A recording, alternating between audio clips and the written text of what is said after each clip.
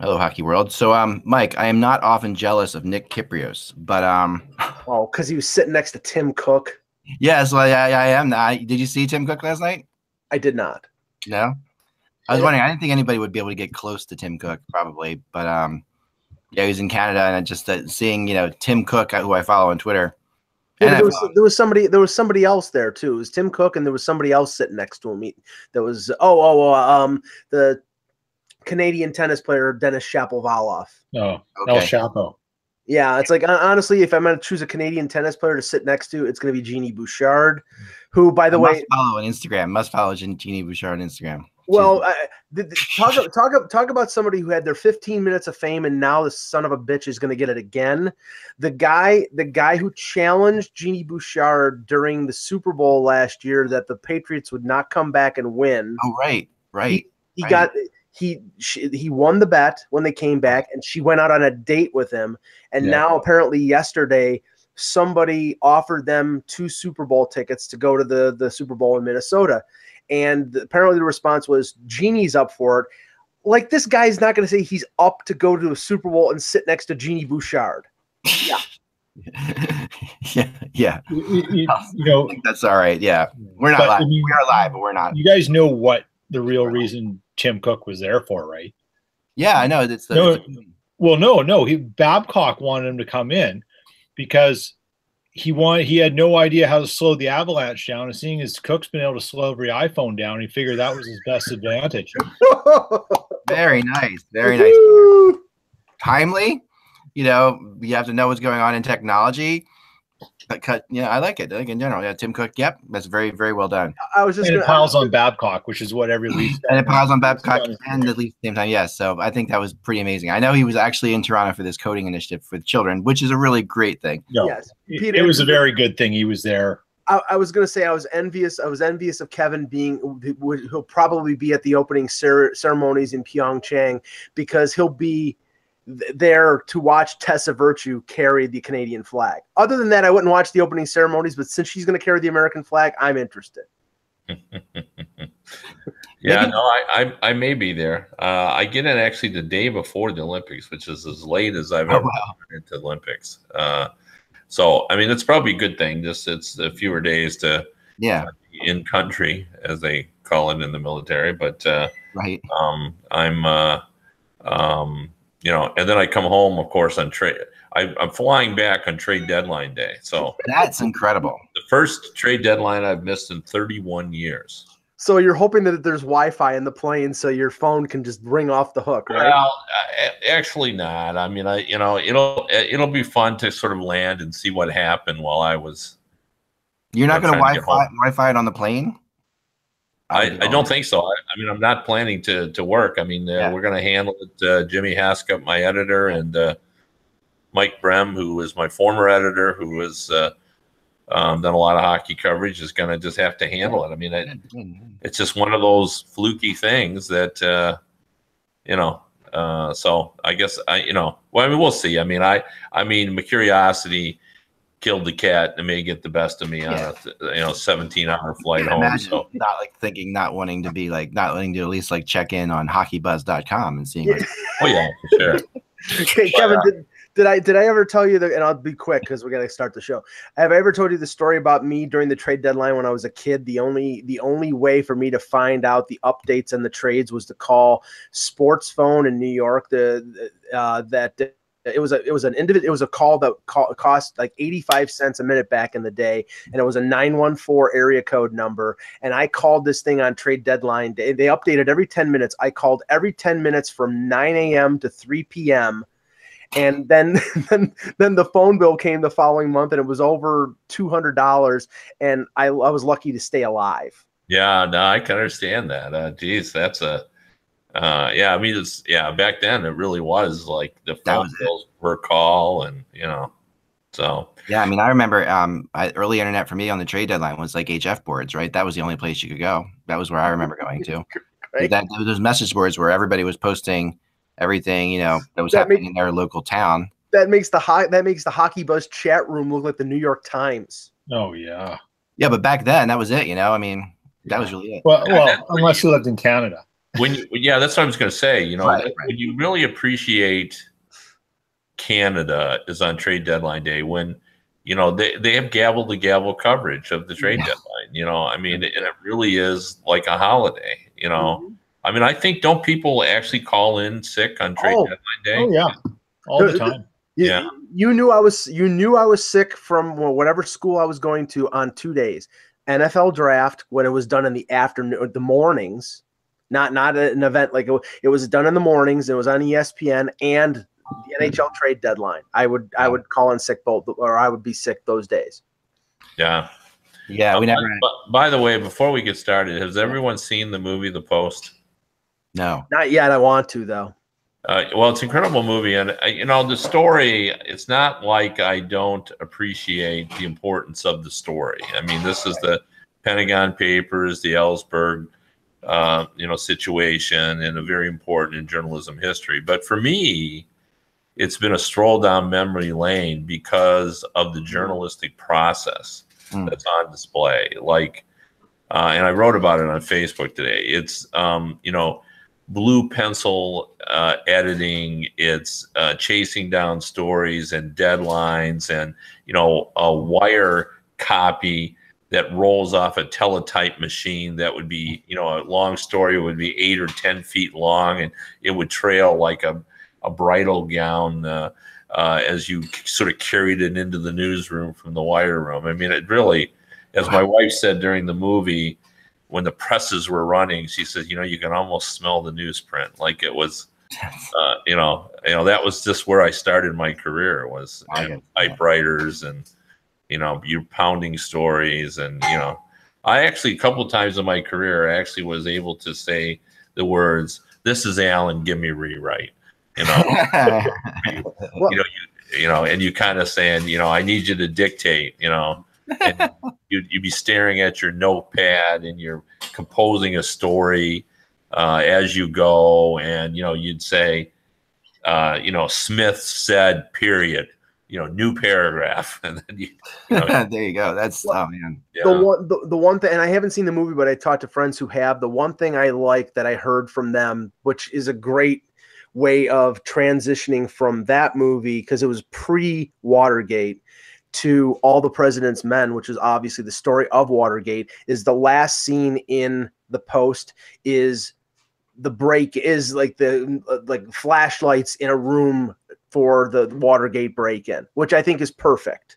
Is because that's where All the President's Men starts, and that's where that movie ends. That's great. I love that. Yeah, stuff. no, and the groundwork for you know, the Watergate story is sort of laid out in this Ellsberg, because after the Pentagon Papers, there was a general sort of mistrust of what the government was telling us, and that was certainly you know, true. I mean, because what's lost about the Pentagon Papers is it wasn't just the current administration. This had carried over you know, 5 presidencies. Right.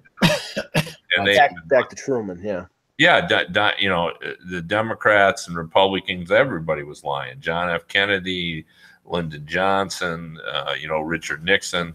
They were all just, you know, lying about why we were in, you know, Vietnam. And there's a very telling, you know, speech in the movie when basically that was said and stated in the Pentagon Papers that 70% of the reason why we were in Vietnam was because of the pride of not wanting to admit we were going to lose the war. I mean, it's really dramatic stuff. And considering that, you know, so many people today don't, you know, kind of remember that, it's a very important movie for this generation.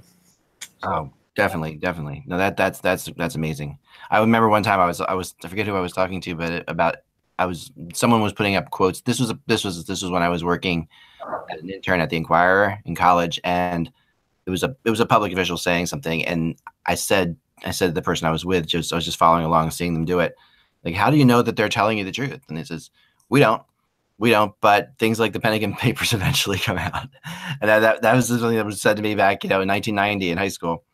I was like, well, what is one of my favorite lines ever from a movie? It was Jack Nicholson in A Few Good Men yelling, "But you can't handle the truth." Yeah. Well, that is certainly true today, because in today's society, we cannot handle the truth because we simply don't believe it. Right. We don't believe what our president says, and people don't believe what normal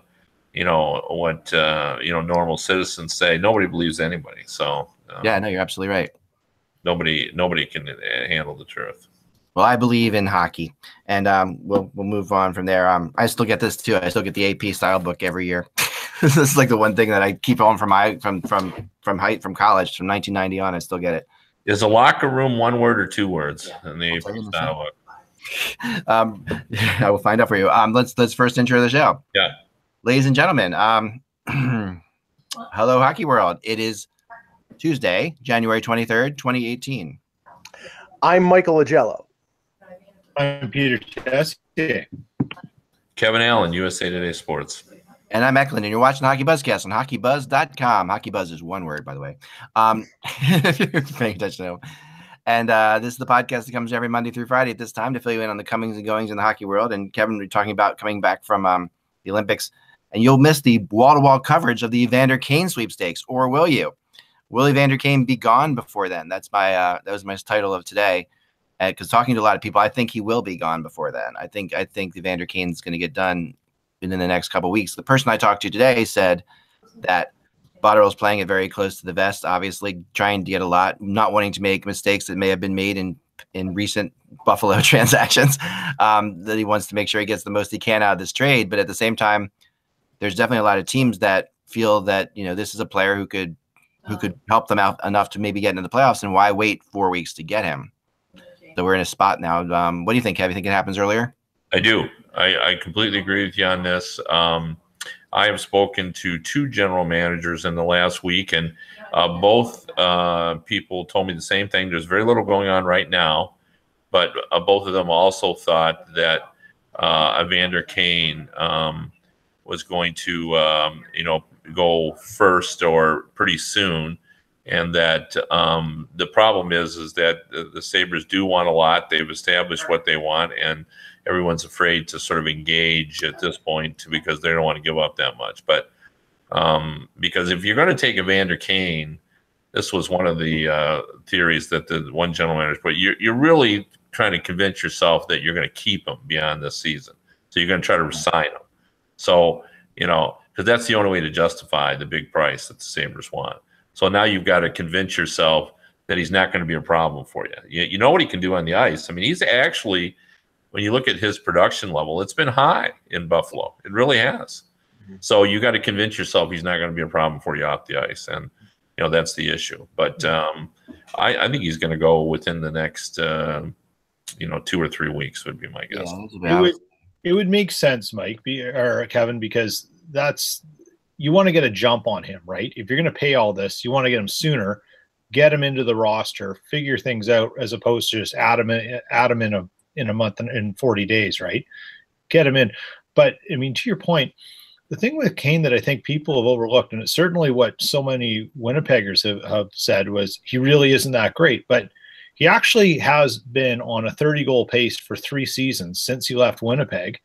And 30 goals in today's NHL is 50 from 20 years ago. Yeah. And that's just the way it is. And there's not a lot of guys who do it and do it consistently. And Kane is one of them. Kane wants the attention. He wants to win. He's an ultra competitive guy, and he's not getting it in Buffalo. And and not to his credit, but just more to the credit of people who say there's some off ice or some attitude issues with him. He wants out. It's clear he does. He's done with the organization, but he's not making it easier on them either, which he also has to take some fault for. I think the organization, even if they weren't, even if they weren't in 30th or 31st place, the organization is done with him too. I think it's on both sides here. And that's where, a general manager convincing himself or trying to carve out extra time to talk to Kane to get him to sign. I don't know if I put myself in a general manager's position, like I'm treating him like Alexander Semin. I would go 1 year at a time. Now somebody is going to give him a 4 or 5 year deal. That's just the reality of it. But based on him having problems off the ice in 2 different places, that would scare me away. As a mercenary, as somebody you acquire as a rental at the deadline, the race in the Western Conference is really tight with 4 or 5 teams within 3 or 4 points of each other. There are teams that need scoring. I can understand why somebody would bring him in as a rental, but a long-term situation, that would scare me off. I think 3 years is going to be what it is. I think it's not quite long-term, but I don't think it's a 1-year deal either. I maybe I'm wrong, but maybe he can get 4 or 5 years out of somebody. But I think he for sure will. I think he will. Okay, yeah. I mean, I think there are trepidations about him. Oh, for sure. But I just think, he's done enough on the ice. Of course, maybe I'm wrong. I mean, maybe I'm underselling the fear factor, but. The skill set is enticing, Kevin. That's why. It's like, I mean, a guy who can score 30 goals, and like Peter said, they don't grow on trees. So if there's a guy out there, you're probably willing to plug your nose and accept a certain amount of problem. But it's not just the off the ice stuff. It's the internal strife that he created in Winnipeg. If he's grown up, I mean, what is he, 26, 27 years old? If he finally grows up and gets past that stuff, you got yourself a real impactful top 6 forward. But I've yet to see to that point that he's shaken off that problem. And, we'll see if, somebody is willing to give him a second or third chance. Yeah, and it's not just the goals either. I mean, obviously the grit. The penalty minutes are there. What is he? 197 penalty minutes over the last 2 years, something like that. Yeah. He's got a lot, and he plays with a little fire, and he's not a small guy, and he produces. He produces goals. So he's a fascinating guy, and what you were always hoping is that you get him at the time when the light bulb goes on, and he says to himself, I'm a really good player, and if I didn't cause any problems, my life would be so much easier. Because there's a mixture of opinions on him as far as the points, all the goals he's put up in Buffalo. On one hand, you can say he put them up in Buffalo, which is pretty impressive, right? You could sit there and say, okay, the Buffalo doesn't have a whole lot of offense going on, and he's put it on. And then the other people I talked to say, well, he's played a lot of minutes in Buffalo because they don't have a whole lot of offense going on, so that's why he's putting up those kind of numbers. If he's a third liner or a late set or a second liner. But he's not being brought into a team to be that. It's not a Thomas Vanek situation where he was a top 6 in Detroit and then they made him a third liner in Florida. He's being brought in by a team that needs to score, that needs a top 6 forward. So, I think the only team that he could potentially go to that he wouldn't be a top 6 would maybe be Washington. And I would say Washington would make him a top 6 because he's such a good scorer. So I don't think he's going to go someplace else and be a depth guy. It would defeat the purpose of making the trade. Yeah, now, with Mike on that, you don't make a trade for him unless you're bringing him in to play on your top 6 group. So now has the maybe possible availability, this is what somebody brought up to me too, and I have a question for you guys. Do you think the possible availability of Pacioretty affected the Evander Kane thing at all? Like that, somebody told me that they felt it did to a degree, that, before Pacioretty was possibly available in this trade deadline, Evander Kane was by far the best scoring option out there. I think it's 2 schools of thought here, because Kane's a rental and a team might want to acquire him to sign him, but they don't have to, and he can go free agent next summer. Whereas Pacioretty's got a year left, and it's a very reasonable salary. I think it's $4.5 million, but he's still got another year. And I think that mitigates what Bergevin is going to be asking for in a trade. He's not going to be willing to take a draft pick and a prospect. I think he wants more for Pacioretty because it's not just a 1-year fix. It's a 2-year fix. But that's what we're saying is, like Kevin said, you're bringing in Evander Kane, you're bringing in somebody that you're hoping that you can keep there for more than a year too. So with Pacioretty, you're guaranteed you're keeping him there for more than a year.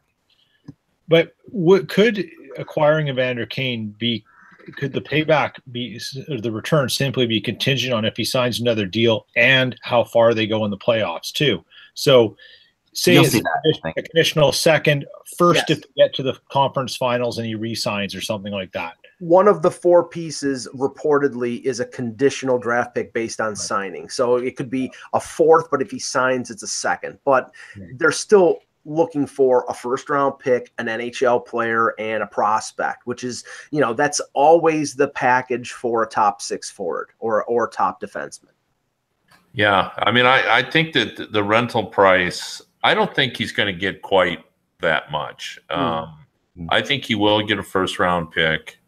And my thoughts on the first-round picks is we're now reaching the point where if you're a contending team, the first-round pick was a second-rounder not all that long ago. I mean, there's 31 teams now. So if you're picking in the bottom, I think people will be willing to do that. But, I think it could end up being a B- prospect and, that kind of thing. And I will say this now. I had a general manager that he thought Pacioretty would get traded. I don't think he will, and this is just my hunch from having watched this because, he's got 5 goals in the last 5 games. In Montreal, they can't go into rebuilding mode in Montreal. That's just not allowed. Right. It's just really out of the realm of possibility. He's still 29 years old, and now, despite his very, horrendous start, what's he on a pace for? 24, 25 goals? He's got 15 now. Yeah. He's not terrible. Well, no. So at some point, and as Mike just pointed out, his numbers good and in terms of salary and they want so much for him. It wasn't like they're trying to if you're a contender, bringing in Pacioretty, you're going to probably create one hole to fill another. Well, if you're bringing them in to score. So let me put on X hat as being Mr. Counterintuitive, because what I actually thought that when Pacioretty started scoring, that it increased the chances of him being traded, because I think now teams might actually be willing to offer up the package that Bergevin has been looking for him. Because, a guy, in spite of the fact that he scored 30 goals 4 or 5 times, them asking for a big package for him, even when his contract is reasonable, was a little out there because he wasn't having a good year. Now he's producing. Now he's the player that we know, and he's a quality forward, and, he's got playoff experience. And for a team, like a Nashville or a Pittsburgh or whoever, these teams that need top 6 forwards, he would be a good get. But I think those teams would have been a little leery about a guy who had 4 goals after a half season, but now he's got 12, and now he's producing like we know Max Pacioretty can. So maybe in a way that increases the possibility of other teams offering up what Bergevin might accept. Yeah, he's actually got 15. 15 now. Okay. Yeah. So,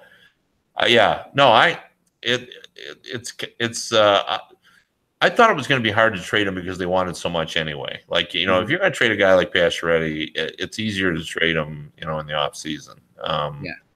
Because, the teams that want him and need him are teams in contending, and, they want to give up, assets, not everyday players. And Montreal was trying to make a hockey trade here, Yeah. Right. And should Bergeron be the one making a hockey trade at this point in the game, right? Bergeron, yeah. Yeah. I always get that. I mix that name up. But I wonder, his future is certainly in question at this point, given all the turmoil there. So if you're Jeff Molson and his advisors, are you sitting there going, Mark, go ahead, make a couple hockey deals to fix this? Or are you saying, don't make any, dump what you can, we're reviewing this? It's a tough situation either way you look at it. Yeah, I think you're telling him to make trades because he's talking to a heck of a lot of people. I'm getting just the opposite. Really? That there's not much going on right now. That particular GM, that's the one GM I keep hearing being talked about to different people. Yeah, but I was saying all that. Everyone expects that there's going to be a lot going on. But yeah. Well, that's an interesting question that Peter brings up, though, Kevin, is the fact that GMs who might be in trouble, and let's put 2 of them in proper context: Peter Chiarelli in Edmonton and Jim Benning in Vancouver. I think Benning should keep his job because the way he's been drafting the last few years, he's actually done a good job. But I believe his contract is up at the end of the year, and Vancouver's got players like Tanev and Gudbranson and Vanek who are UFAs or have a couple years left that they may be interested in trading. And does ownership allow him to make those moves if he's on thin ice? And Chiarelli in Edmonton is the same thing.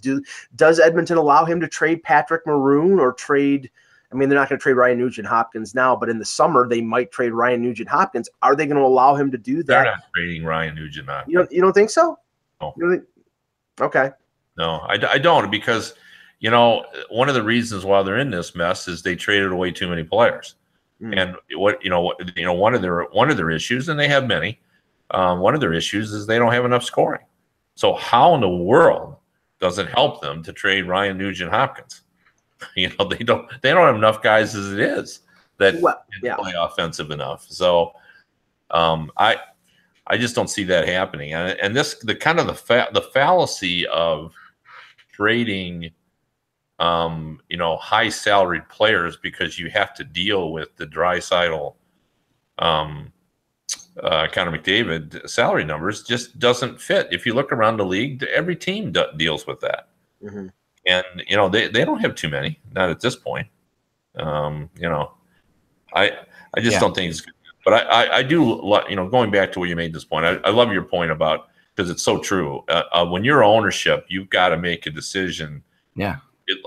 Do you really want the guy that you're going to throw out the door making that decision? I went on a radio show in Vancouver, and that was the subject of the day. And I by the way, Mike, I completely agree with you about Benning. And this, to me, I've changed my opinion on him. I thought Benning had not done a good job. But this season, and that makes two general managers, because I thought Joe Sakic had done a terrible job. Mm-hmm. Yeah. And Benning this season, at the start of this year, when you watch the way this team now looks with Horvat and Barchi and the younger players now leading the way, and the Sedins being the classy people that they are, totally accepting their new roles and doing all they can to make it easy. You look at this team, and they were kind of a fun group to watch. Mm-hmm. They hung in there. Younger players had re-energized this team. The problem is, and this isn't Benning's fault, Horvat got hurt, and Barchi got hurt. Yeah, right. And so I thought he deserved an extension. I was surprised they didn't give him one. Because if you're ownership and you were watching that team early on, you say, yeah, I get it now. Yeah, it's going to work. So I'm surprised at that. And I would allow him, if I was ownership in Edmonton, I think Peter Chiarelli is in jeopardy. So I'm not sure that I would have them making trades. So, yeah. To your point on Benning, Kevin, the one thing he did do was he kept the team interesting enough that they're in on the NCAA UFAs, which you have to be appealing to an NCAA UFA to even get a chance. He's kept them interesting. And in some ways, had Horvat not been injured, had Barchi not been injured, where would the Canucks be sitting right now? It's sort of an interesting thing. It's a great excuse for Jim to say, well, if he goes back to the Aquilini family and say, look, guys, we were tracking really well until this went off the rails for no other things than injuries. Yeah. We have two 37-year-old guys who are having excellent seasons for what they are. There's potential here. But guess what? You also could be possibly getting a lottery pick that could get you off Dahlman. They're actually in a good situation because of bad luck. And if Benning gets a top 3 pick in this draft, with who he has with the Finnish defenseman that he took last Levy, he could actually put this franchise back in a really good place, particularly with the way Travis Green's been received with the education and teaching he's done with the young players. Yeah, and I know they've got a bit of an issue with Goldobin, with where he may feel he should be at in his playing time. But aside from that, Benning may have pulled himself out of the fire and back into the frying pan and actually be cooking up something quite nice now. Yeah, add a Brady Tkachuk or a Svechnikov or a Dahlin into that team. Yeah. You're probably going to keep the Sedins at less than I think probably they're going to make, maybe between them $8 million, maybe $4 million each for a couple years because they want to stay in Vancouver. Yeah, right. And maybe you get, maybe it's time for Thatcher Demko to step up as the number 1 goaltender to take over for one of, either Nielsen or Markstrom. And there you go. I mean, I think they're 2 years away from being a really good team, a very competitive team in the West, and that's a lot quicker of a turnaround than I ever thought that they were going to make. I thought they had to just completely destroy that team, and they have. And one thing that Benning did this summer, he adds Delzato, Gagne, and Vanek. Vanek's 34 years old. He's second on the team in scoring. He's an expiring contract. You could do what Detroit did last year and trade him and then re-sign him because he likes it in Vancouver and bring him back. And, you know, he is something to move. You know, they're not going to make the playoffs. He is somebody you can get a really good return on and then bring him back. That's where they are right now. Now, look, just on to that point, Mike, do you think Anders Nilsson is a trade chip at the deadline? He's got 1 year left at $2+ million. Do you think he'd garner some interest from someone if the Canucks stay as out of it as they are? Do you think he becomes a valuable commodity? Only for a team that needs a backup for more than 1 year. I mean, Edmonton needed it with Montoya, but I don't know. I mean, just to your point about Demko, right, and him coming in. Yeah. I see no value to him. I really dislike the Canucks goaltending, but I'm with Mike. I bring up Demko, keep one of those guys. It's time to see, for Demko to get, a look here. And I just, again, I can't say enough about the Sedins. Boy, what a great situation. Yeah. You have two veterans who I'm more than sure that they will take a highly reduced salary and they'll be so helpful for these young players. Sometimes no ego whatsoever. Sometimes you stumble on superstars who are not only just great players on the ice, but are just fine human beings. And there's no one that can ever say a bad word about this. Oh yeah, no, and have two of them at the same time. That go through. Oh, it's so impressive, and I remember talking to them at the NHL media tour a couple of years ago, and they haven't even ruled out staying and living in Vancouver for the rest of their lives. Most Swedes go home, as we know. That's just the way it goes. I mean, they love their country and they move home, but their kids have grown up in Vancouver. They're pretty Canadian. So I like the Canucks now. I like their general direction, and it's funny. It didn't take much, like adding Besser and the acceptance of the Sedin's acceptance of a more of a lesser role, and it's just sort of changed everything there. I just didn't like where they were. I was completely with Mike on that. Benning, remember, look back to the last couple trade deadlines and Benning, we really were taking him apart. At the trade deadline, he was not doing anything to help him or hurt him. I mean, he was really, and press conferences were always very odd. Remember with these strange press conferences. Right. But it turned last year, Ak. He traded Jannik Hansen to San Jose for Goldobin, and he traded Alex Burrows to Ottawa for Jonathan Dahlen. Those were future moves. He finally got it. He got the fact that this team needed a reset. I don't think it's he that got it. I think he was allowed to do that. I honestly think that in Vancouver they were not allowing him to do that. That's the sense that when looking back on those press conferences now with that. If you frame it in your head that this is the general manager is being told he cannot get young, he's got to try to compete now. Yeah. Those press conferences make sense. But at the time, the Canucks fans were losing their minds because they're like, what are we doing here? Why are we? Yeah. What's going on? And just one more piece. They had possibly the best young forward at the World Junior in Elias Pettersson, who played for Sweden. Yep. He's going to probably be in Vancouver next year. Imagine putting him on the wing with the Sedins. Yeah. There you go, folks. I think Benning's issue with regard to how he comes across in press conferences is personality. He's just not charismatic. Yeah, that could be very nice. We're accustomed, and we like our general managers in the NHL to carry themselves like Ray Shero or George McPhee or Ken Holland, and we like. Maybe not quite bombastic, but we like charismatic general managers, and he doesn't fit that. Yeah, in the Canadian market, it's almost it's a necessity. Yeah. And Kevin Cheveldayoff is the next closest to Benning in the hierarchy of oddest GMs in Canada. Yeah. Hockey. And he's just not overly exciting. Right. But then you go to, Chiarelli's a quote machine. Yeah. But, you've got Burke just standing behind Treliving. Like, Burke's right there. You've got Sweet Lou. Ottawa's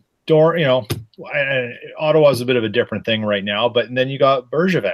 Like, I mean, it's fun times in Canada, and it requires that. Yeah. Yeah. No, I agree. We want our GMs to, you trust guys who can talk a good game.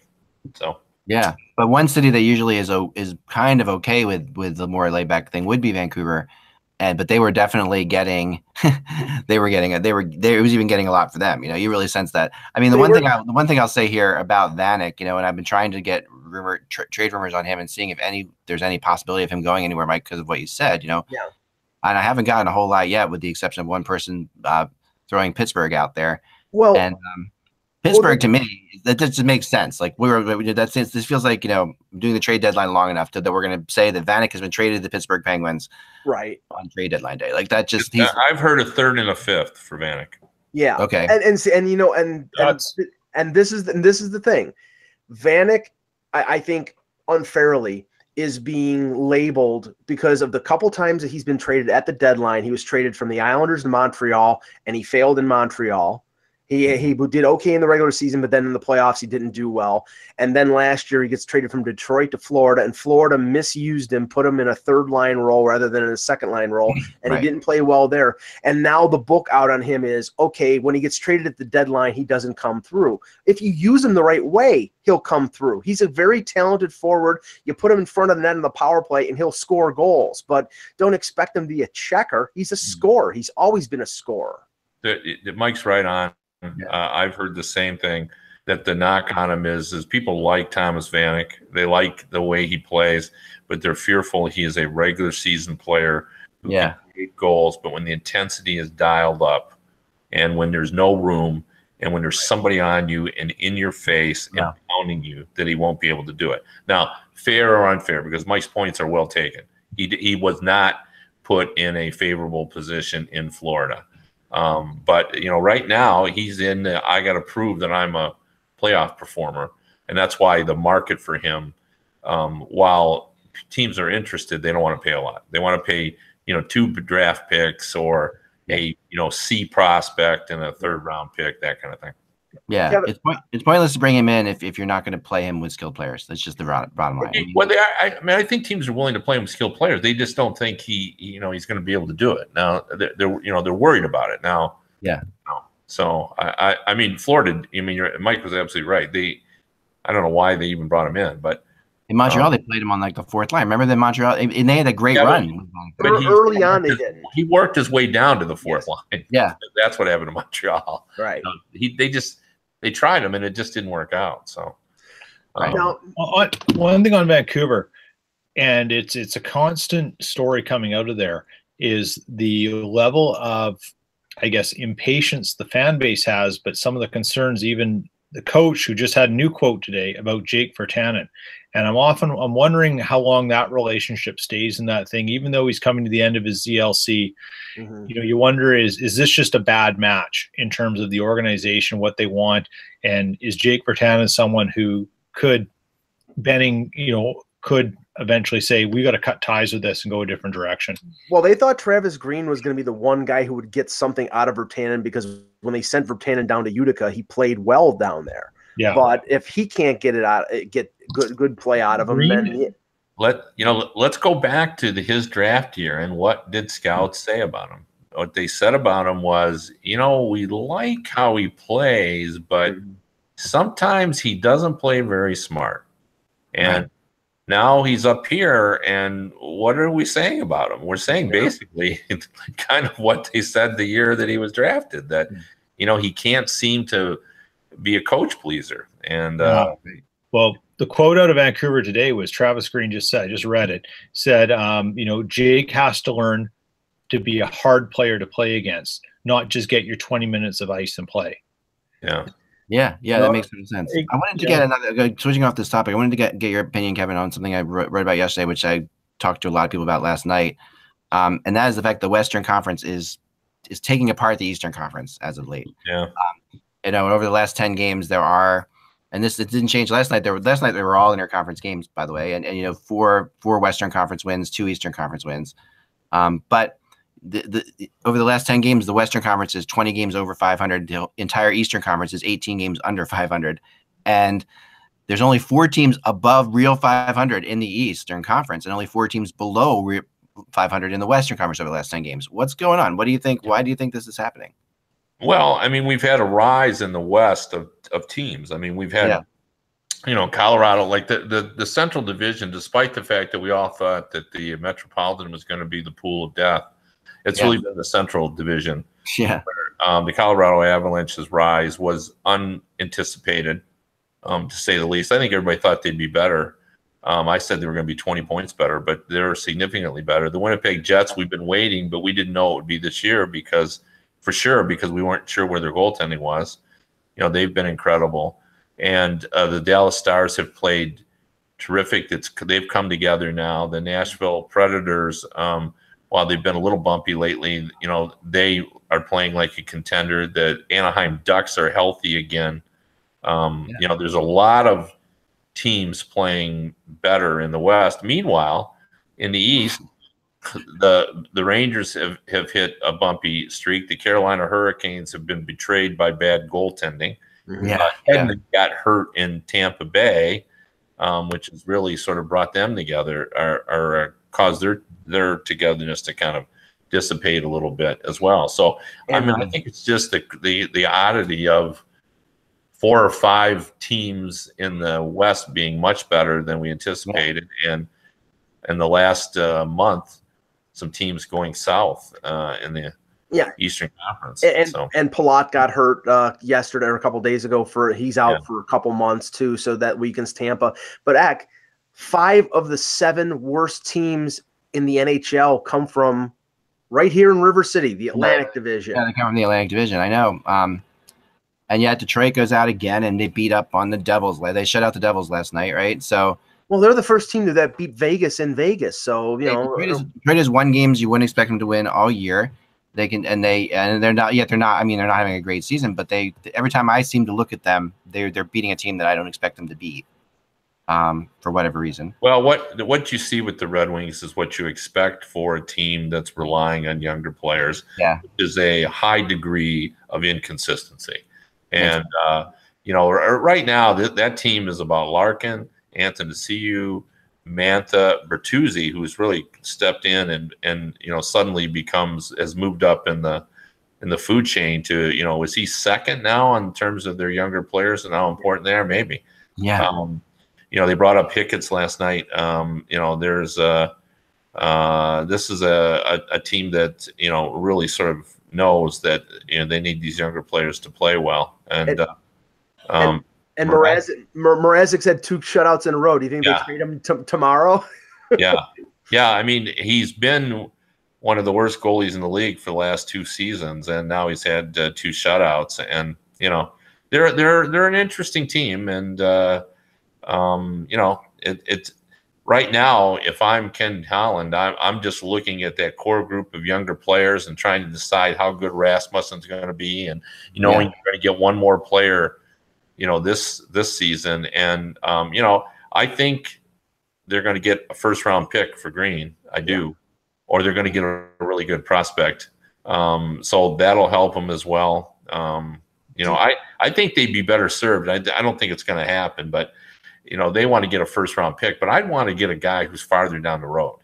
Like they're at a state where if they could get a young defenseman that they know is going to play in the league, like I think that would really serve them.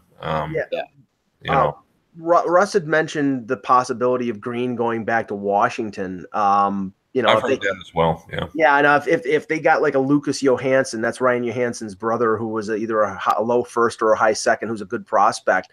I mean, I don't know. I don't know how willing teams are to trade their firsts anymore, and that's the thing. I still think it's going to end. There's going to be some sort of conditional pick in there for on top of a prospect if they have to go that direction. What I'm wondering with Detroit though is, Kevin, is there any possibility they move guys with like like Nyquist, who have a few years left in their contracts? Are those guys that we would be willing to move out, or do you think those are, I think they're guys that are more than willing to move out. I just think you can't get anybody to take, the deals. I mean, it's so hard to get anybody to take any contracts because everybody is so tight and trying to move. And, I talked to a lower payroll team who pointed out when you look at the lower payroll teams now, they're not capped out, they're budgeted out.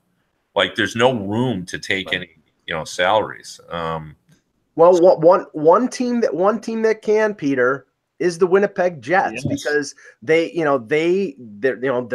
the top of the conference. They're on a playoff track, and what do they have? Like $6 or $7 million in cap space. Yeah, they have at the trade deadline. They'll be able to take on $30 million prorated. Yeah, like they've got a lot of room. One of the top teams in the NHL right now. I mean, it's like it's a really good spot to be in. But next year, everything changes. Yeah. And that's the problem. They're someone. I mean, the rumor, and we've talked about this before on past broadcasts, that the rumor is they're looking for a depth center, and they're looking for depth and experience defense. Right. So, who fits that mold, right? And that's the biggest question. Would someone like Pacioretty be that kind of player for next year? Well, next year, like taking that salary on next year becomes a problem because Connor Hellebuck's going to get a big raise. Jacob Trouba is going to get a big raise if he's a Winnipeg Jet. I mean, we can talk about that till the cows come home. Yeah. Till the cows come home. It's still unknown, but I would have a fairly good. I would believe, and Kevin, you could speak to this. Kevin Cheveldayoff probably knows if Jacob Trouba is going to be a Jet next year right now. Yep. I would think he's got a pretty good idea if they're going to find a number or if the kid just wants out. Yeah. Right. Don't you think though? I mean, I don't have any inside information on this, but I really sense that if Trouba was being sincere about why he wanted out before, that it was about opportunity, considering how important he is to a very good team now, I would think that issue has been resolved. Like, I've watched the Jets enough to know, and I just saw him live. They were in Detroit not all that long ago, and I saw his importance. I talked to him about, the way this defense is playing. Like, he can no longer make the case that, I'm not able to spread my wings because I'm not getting that opportunity. Like, he's very crucial to that team now. So, was he lying? Did he just not want to be in Winnipeg? Well, we'll find out, I think, this summer. Yeah. That's what I think we'll find out. I don't think the money is going to be an issue. I think they can resolve that. I think it'll just come out to see whether he, really wants to just play elsewhere. He's an American boy. Maybe he wants to be in an American city. And, hey, what? That's his right. And that's the thing. And I think Kevin Cheveldayoff knows the answer to that question, or with Kurt Overhart, and they figure that out, and they'll get down to business. But to that point, I mean, this is why they can't take a lot on.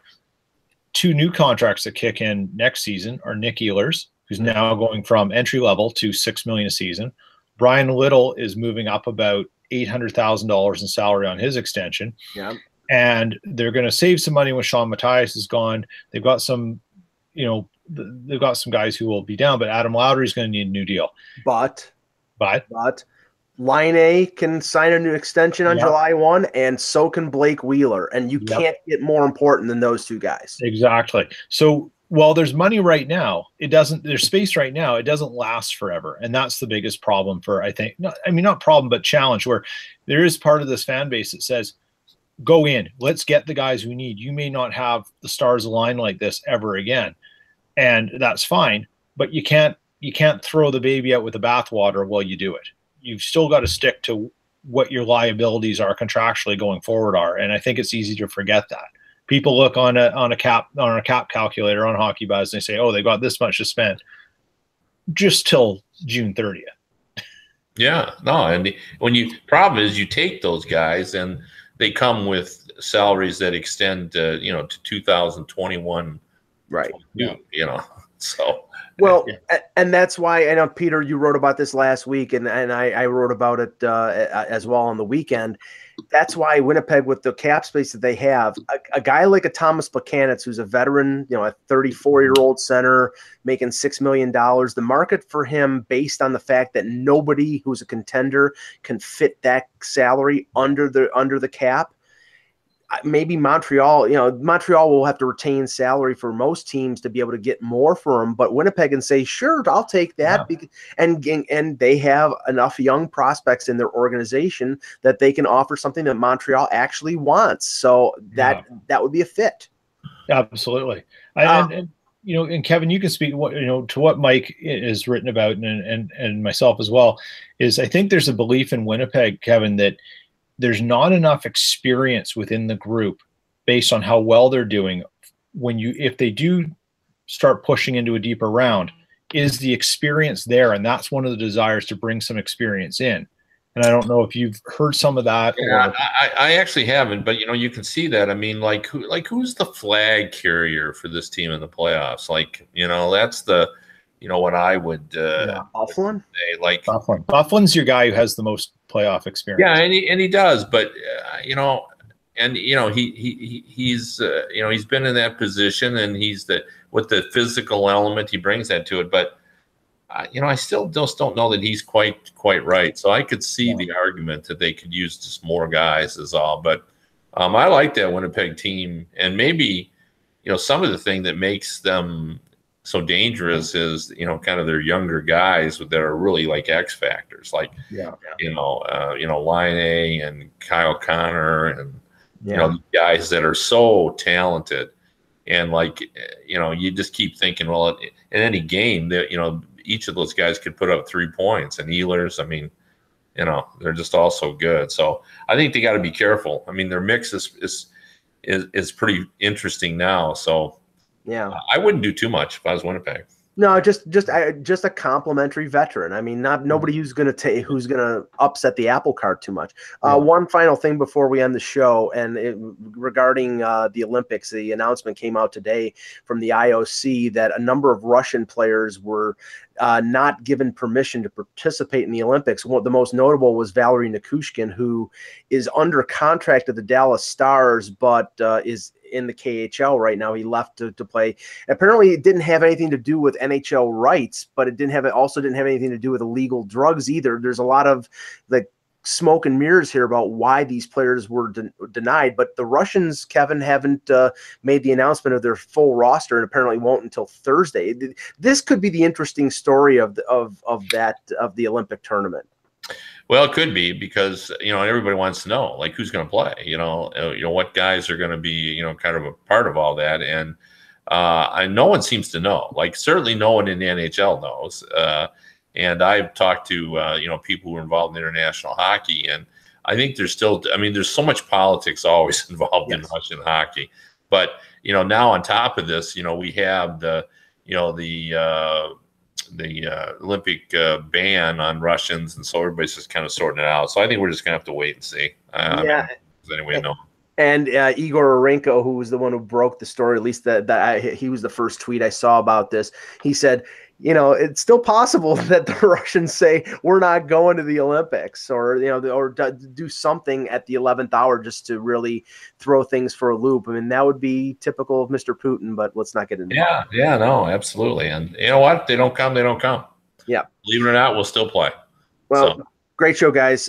Thanks, Peter, for coming on. Thanks, Kevin, as always. For Eklund, for Kevin Allen, for Peter Tessier, I'm Michael Agello. Thanks for watching, and remember, without the buzz, it's just hockey.